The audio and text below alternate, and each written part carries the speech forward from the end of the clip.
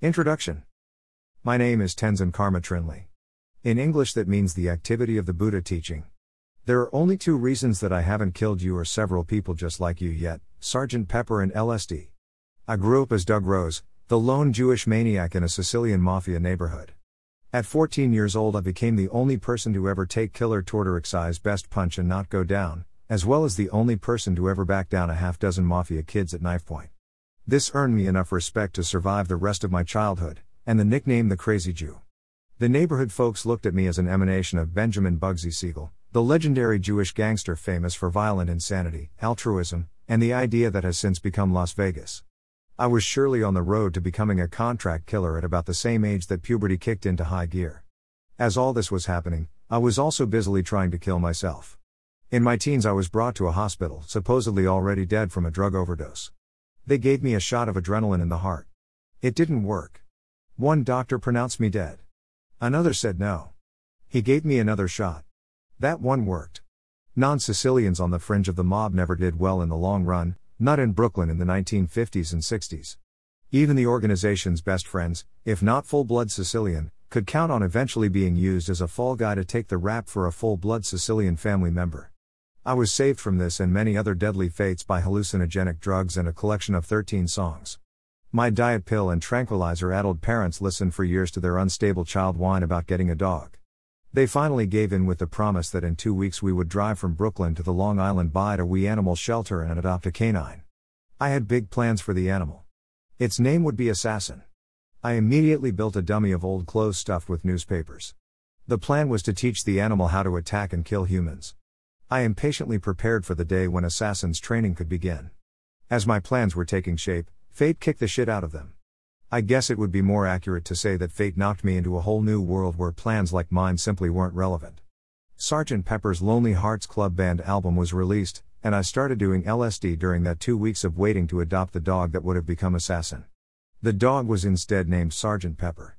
She became the gentlest, kindest dog in the neighborhood. She was also a big hit with all the neighbors because in the 1960s, my German Shepherd/Boxer mix was the only female sergeant in existence. She was especially popular with the old folks, who laughed until they near with themselves at the concept of a female sergeant. They would cross the street through heavy traffic to place a hand near Sargie's head.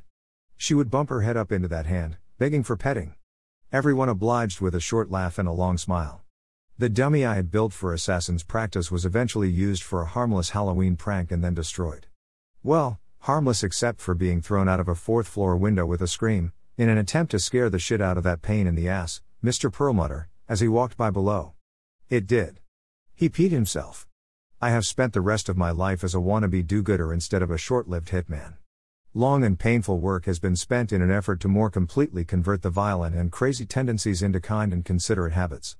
Now, over 5 decades later, I have almost completely dissolved the personality of that deranged teenager. It took a lot of cross-country travel without ever driving a car, a lot of study without classrooms, and some do-gooder efforts and charity projects to benefit others, often while remaining homeless myself. It also took a consistent faith in no describable thing and a consistent determination to go any place. There was no cell phone full of friends' numbers and no bank account for backup. This was not always a rewarding modus operandi. Evolution was not a smooth path for me.